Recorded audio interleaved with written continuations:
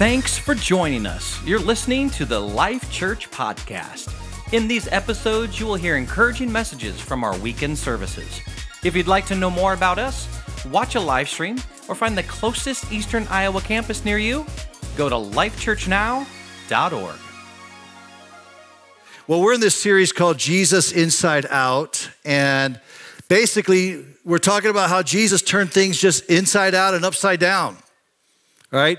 He said, it kind of characterized in this statement where he says, your leaders have told you this, but I say unto you this. And he basically presents a completely different way of looking at life, a very countercultural way of looking at life, but even more than that, a counterintuitive way of looking at life. Like it sometimes doesn't feel good to do the things that Jesus tells us to do. Like it goes against everything we've been taught, everything we're experiencing in our environment. So last week, we talked about this in many ways. We talked about how religion was based on external appearance. You dress right, you talk right, you do the right things. This is what faith was all about, is just doing all the right things. And Jesus comes along and says, nope, that's not it. What I'm looking at is I'm looking at the inside, and I just need to reiterate that. God is more concerned about your heart than he is about anything you do on the outside. One person believes that in this room. Amen. God is concerned about your heart. And so if you come here and you sit down and everything looks good and you've got your act together, you make sure your hair is right and you're dressed appropriately and you look the Christian part, that's great. I love that. Don't come any other way.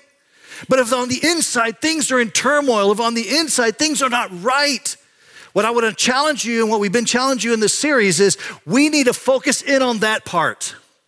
That's the piece that we need to register. That's the piece that we need to look at. That's the piece that we need to engage, is what's happening on the inside. And this is what we've been talking about. So last week we saw this in the home of Simon the Pharisee, a well-respected Pharisee, and Jesus comes on and he rebukes the well-respected Pharisee and he commends the prostitute who was a mess.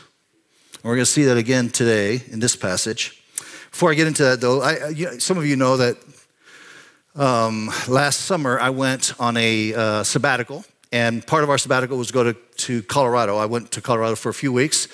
And so before going to Colorado, I kind of went on the internet looking for fun things to do in Colorado, and trying to find some things that we can engage in. And I wanted a dirt bike and those kind of things.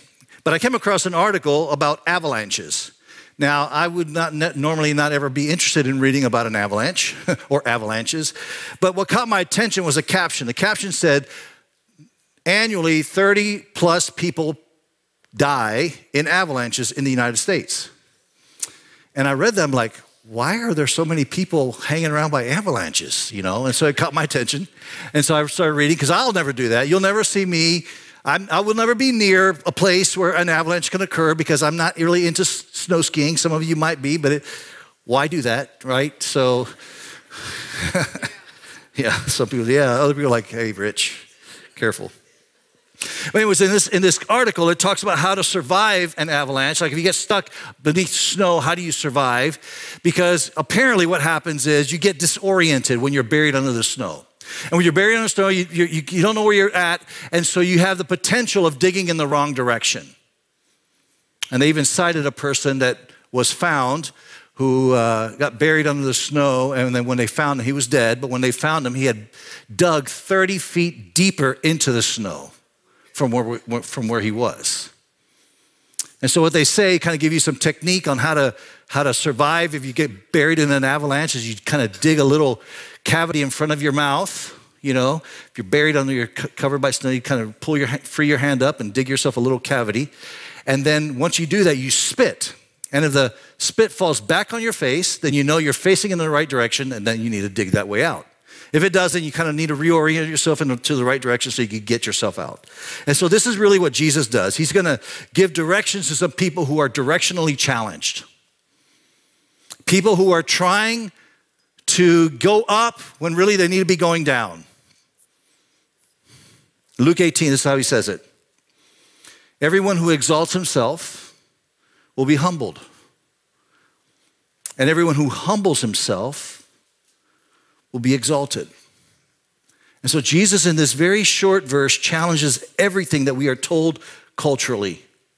He says, listen, instead of always relentlessly trying to get to the top, trying to beat everyone else, to be the best, instead of relentlessly trying to do that, what you need to do is you need to go in the different direction. And he basically redefines greatness. He says you need to humble yourself. That really the greatness is not something that you ascend to. Greatness is something that you descend to. And it's very counterintuitive for us because we live in a world that doesn't tell us that at all. Our world says, and I'm not talking about the non-Christian world, I'm talking about the world. All of us. All of us are going to go to work tomorrow, and that's the messaging that's going to get. If you're going to succeed, you've got to go up. And as a Christian, we embrace that oftentimes. Even within Christian organizations, we embrace it.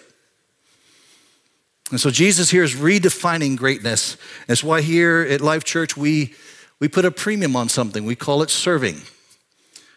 One of the ways that we believe that you're going to be a fully devoted follower of Jesus Christ is that you're going to engage in serving here at Life Church and in your community and in your workplace and different places that you might find yourself in. Because when you serve, you're putting somebody else first. Instead of going up, you're going down. And God honors that. So this statement that Jesus makes in verse 14 comes right after a parable that he tells. In this parable, he basically brings out two characters, a Pharisee. We talked about the Pharisee last week. Basically top of the food chain. He's at the he's the elite in their society. And then he introduces a tax collector. Now I don't want you to think like first century version of an IRS agent. That's not really what a tax collector was back then. Instead, think of more like Bernie Madoff, somebody who made a living cheating people out of their money. And they're despised. And this is really what a tax collector was. And so you're looking at this social ladder, you've got two people on the very opposite ends of the spiritual spectrum. You have this well-respected, this certified holy Pharisee, and then you have this tax collector who is certified unclean and despised by the people.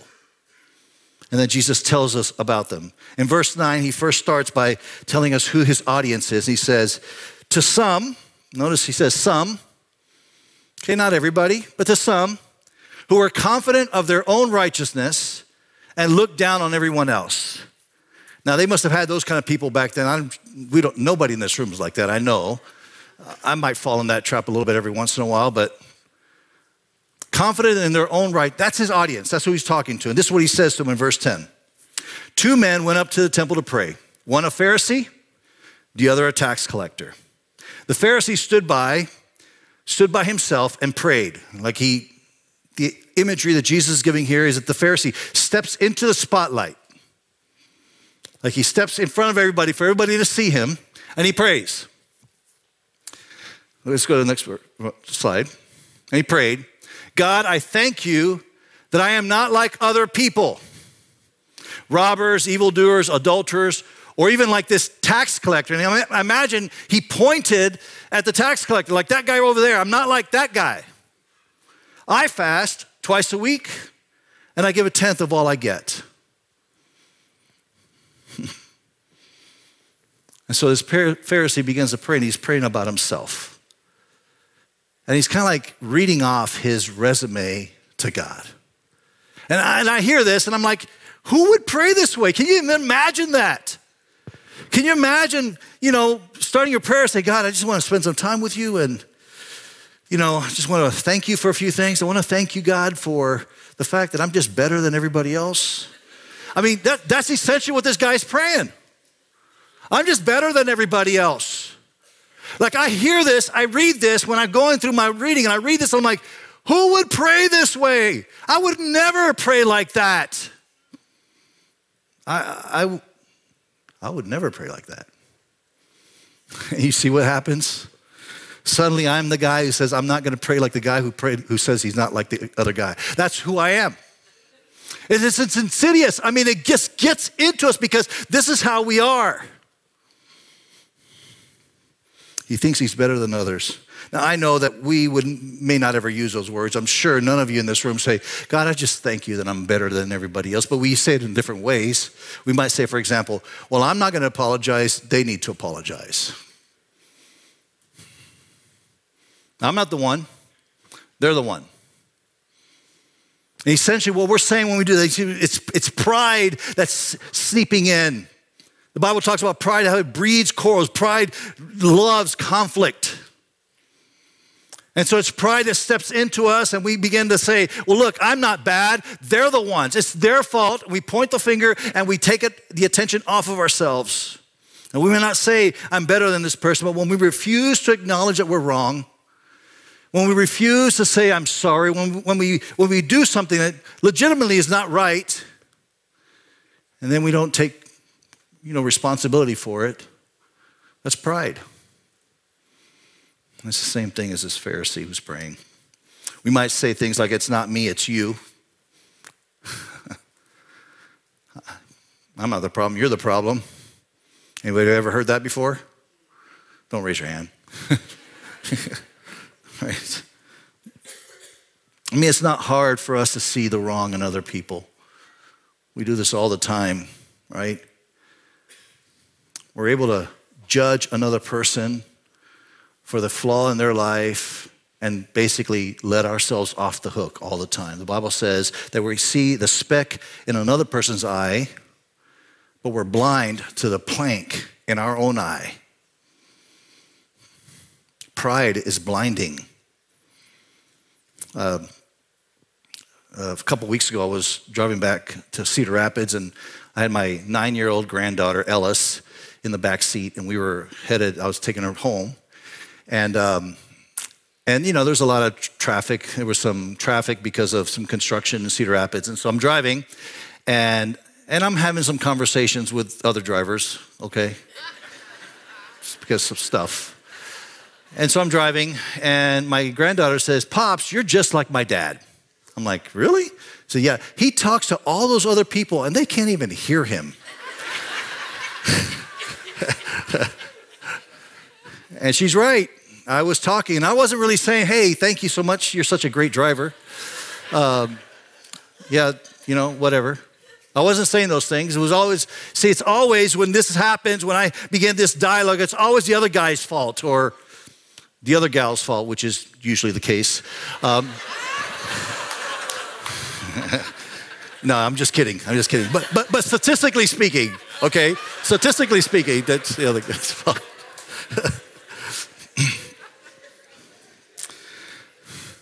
We see it in other people, but we don't see it in ourselves, all right? Something else we might say is, did you hear about blank?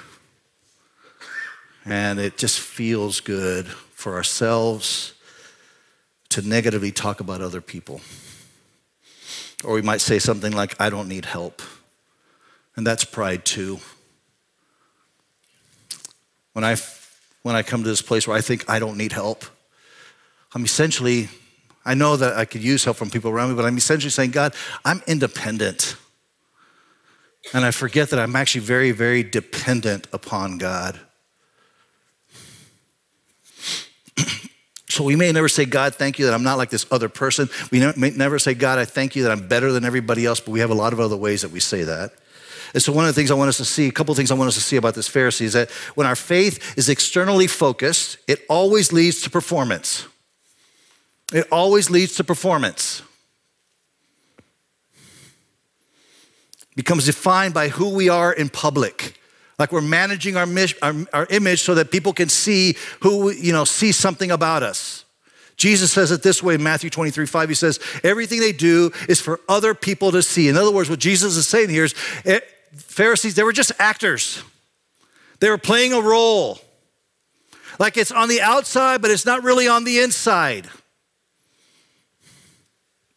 We see this all the time in social media. I'm not against social media. Social media is a good tool, but it also can be a place where this stuff gets just kind of accentuated. It's always about presenting a better version of ourselves. It's always about controlling appearances or, it's always about the outside. And I know you might be thinking, well, Rich, really? Come on, don't be so negative on it. Well, do you ever post the worst part of you? Like, I know you're going on a vacation and you're gonna have family photos, and you're gonna go to the beach, and you're all gonna dress in khaki pants and a white t-shirt, and you're gonna take a nice picture, and it's gonna be so awesome, and you post that one. But what you don't post is a picture in the van on the way where everybody's yelling at each other. You forgot what? You don't get that white shirt dirty, and the kids are crying and screaming. You don't snap a picture and say, look at us, we're just not getting along. We don't do that. Because we're managing our image, right? Another thing that happens when our faith is externally focused is it leads to comparison. And this Pharisee does that. And typically when we compare, we always compare our best attributes against somebody else's worst attributes. That's usually how we do it. Because if we compare our best attributes against somebody else's best attributes, sometimes their attributes are better, So let's not do that. Always compare down that way, and that leads to pride. Or sometimes we compare up. We see all the amazing attributes of others, and it creates this insecurity inside of us, and guess what? That also leads to pride. That's also another form of pride. Again, I think social media makes it a little bit more challenging for us when we talk about this, because I see oftentimes social media is a big comparison trap. We spend hours scrolling, seeing the best version of people that we know. The nice house, the amazing vacation, the beautiful pose. And you're like, whoa, you look like that? You didn't look like that last Sunday, but you sure look like that now, And we do that, and finally this thing creeps in, and we feel like we need to somehow or another come up with a better version of ourselves so that we can compete against this sometimes made-up version of them. It's just this big comparison trap. Another thing that happens is that we tend to put confidence, when we're externally focused, we tend to put confidence in our accomplishments instead of Jesus Christ. 5 times this Pharisee says I in that verse. Like he's talking about what he has done. Again, this is pride. We see this all the time. He says, I fast twice a week. I give 1/10 of everything I get. And they were religious about that. It wasn't just money. It wasn't just time. I mean, if somebody gave them a flower and there was 10 flowers, they would take 1 flower and they'd give it to the temple. I mean, that's how religious they were about it. They were very, very strict about that. And they're very proud about that. Warren Wiersbe, theologian, philosopher, he talks about this Pharisee. He says, look, the great sin of the Pharisee was hypocrisy based on pride. Their religion was external, not internal. It was to impress people, not to please God. I pause there for a second, just so you know, what we do in our faith ultimately is to just bring glory and honor to Jesus Christ. That's what we do. And they bound people with heavy burdens while Christ came to set people free. They loved titles, they loved public recognition, and they exalted themselves at the expense of other people. So after introducing the Pharisee, Jesus now introduces this tax collector, okay? And this is what he says in verse 13. But the tax collector stood, and notice where the tax collector stands, at a distance.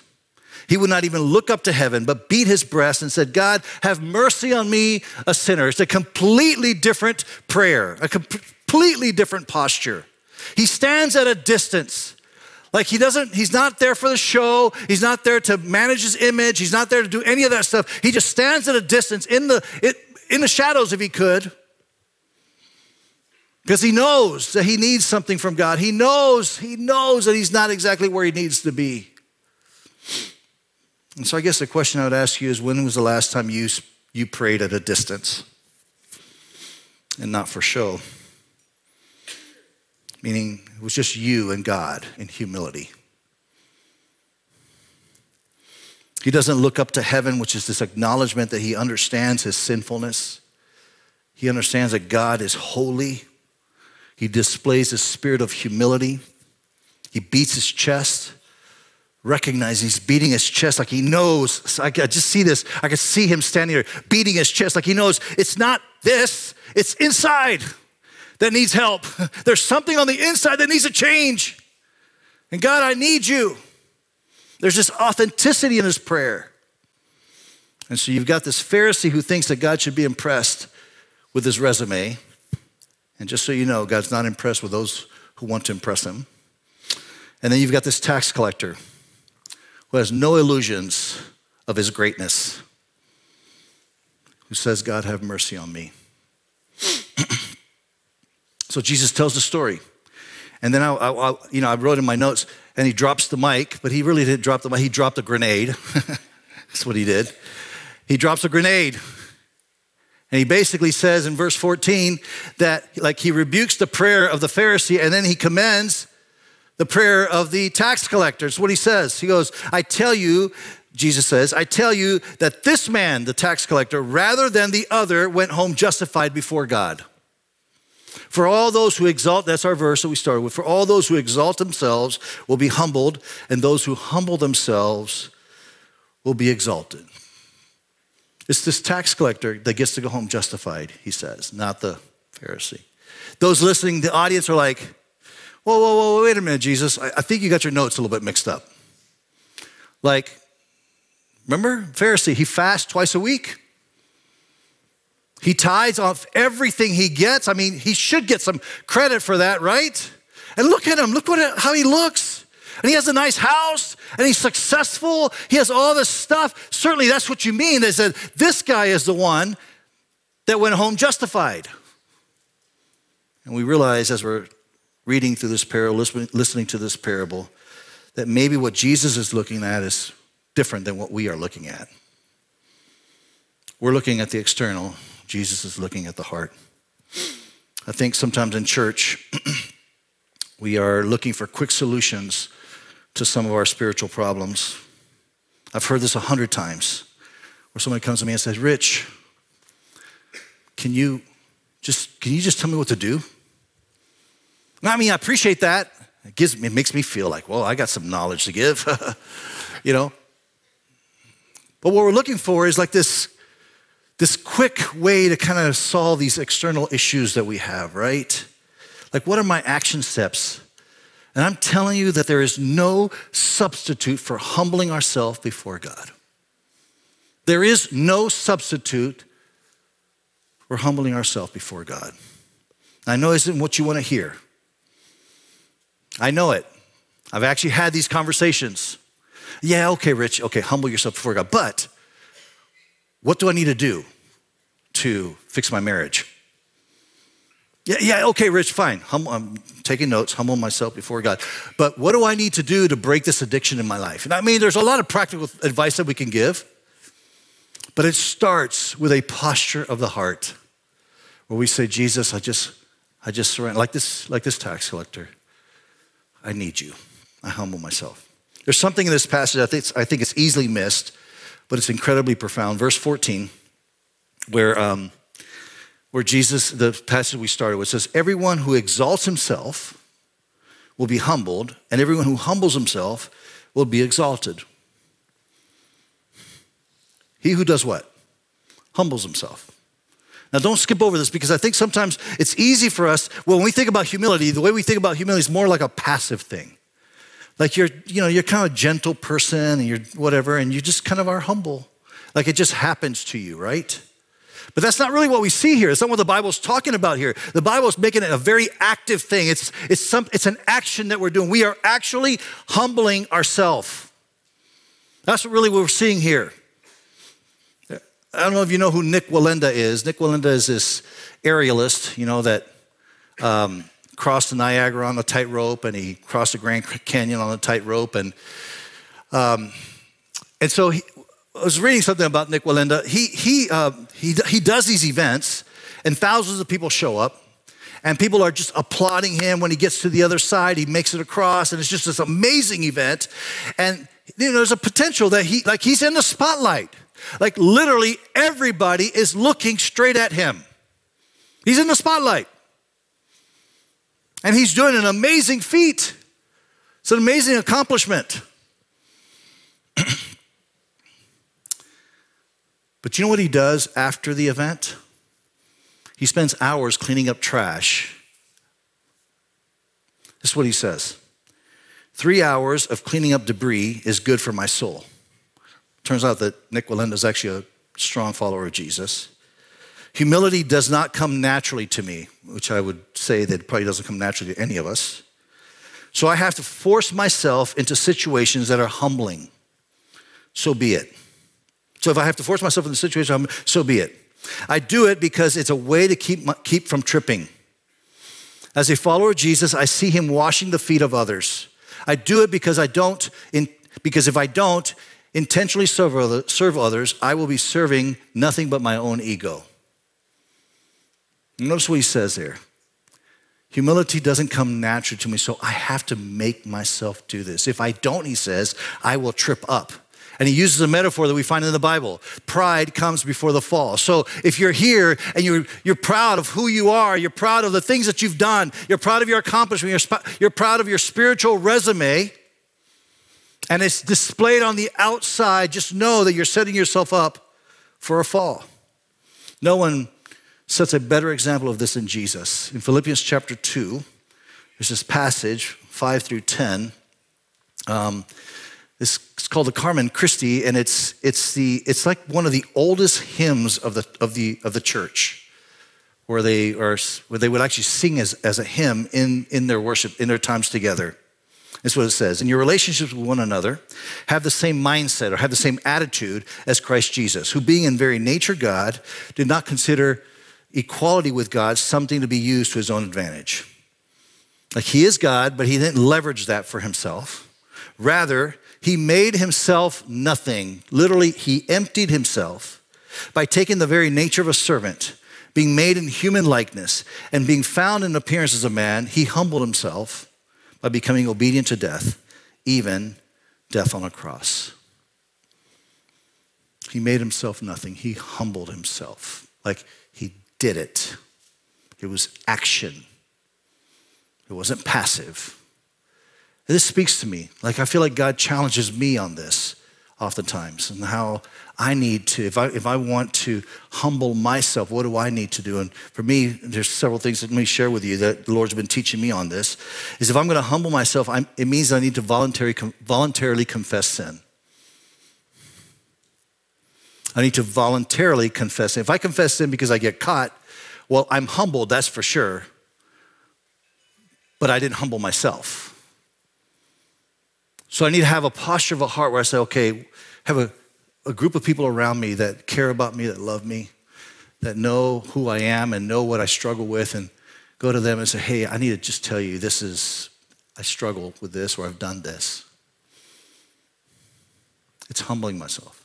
Now you have an option. The other option is you could just hide it, which is what we tend to do because maybe we don't have that community. Or maybe we don't understand the idea of what it means to really be exalted in this world. We think that we have to strive. And so we don't ever really confess sin. And we just hide it. And the problem with that is that eventually you will be humbled. Another thing I feel like the Lord's teaching me is if I'm going to humble myself, that I need to give selflessly and anonymously. I give anonymously because I don't want to get credit necessarily. If I do it for other people to see, then the Bible says, well, guess what? There's your reward. you gave it, everybody saw it, there's your reward. The other one that you had, the other reward that you could have had, you don't get. But you get the one that everybody saw. So I do it anonymously. And selflessly or sacrificially because it cost me something. And when I do something like that, when we talk about generosity a lot around here, when I do something, when I'm generous and it costs me something, this is what I'm saying to my own heart. I'm saying, God, you are more important than the stuff that I'm holding. It's humbling myself. A third thing I think that I need to do for myself to humble myself is I need to treat others better than myself. Paul says that in the same passage, in humility, value others above yourself. Right? Like this is so upside down from everything we learn in our culture, right? And yet, here's what I'm going to tell you. Tomorrow morning, you have an opportunity to do exactly this. In fact, you don't even have to wait till tomorrow morning. You can go home this afternoon, sit down with your wife, sit down with your husband, sit down with your children, and value them better than yourself. Imagine what would happen. Imagine if the Christian community took this very thing, Philippians 2, 5 through 10, took it seriously. Imagine what would happen with our marriages in the church when we valued the other person better than ourselves. There would be a revival. Amen. Another thing for me that I have to pay attention to is that I need to be willing to ask for help. And that's kind of hard for me, to be honest with you. It's a humbling thing to ask for help. Like, I'm the pastor. Don't I know everything? Don't you I think you think that, right? No. Fortunately, you don't think that, because I've spoken too many times and I've proved myself wrong on that one. But it can be that way. You can have this idea of yourself where you think like you're just perfect. Sometimes we look ourselves in the mirror and we convince ourselves that we just do nothing wrong. So why should I ask anybody for help? Yet we need help, right? So what are some ways that you can humble yourself? What are some ways that you can humble yourself this week?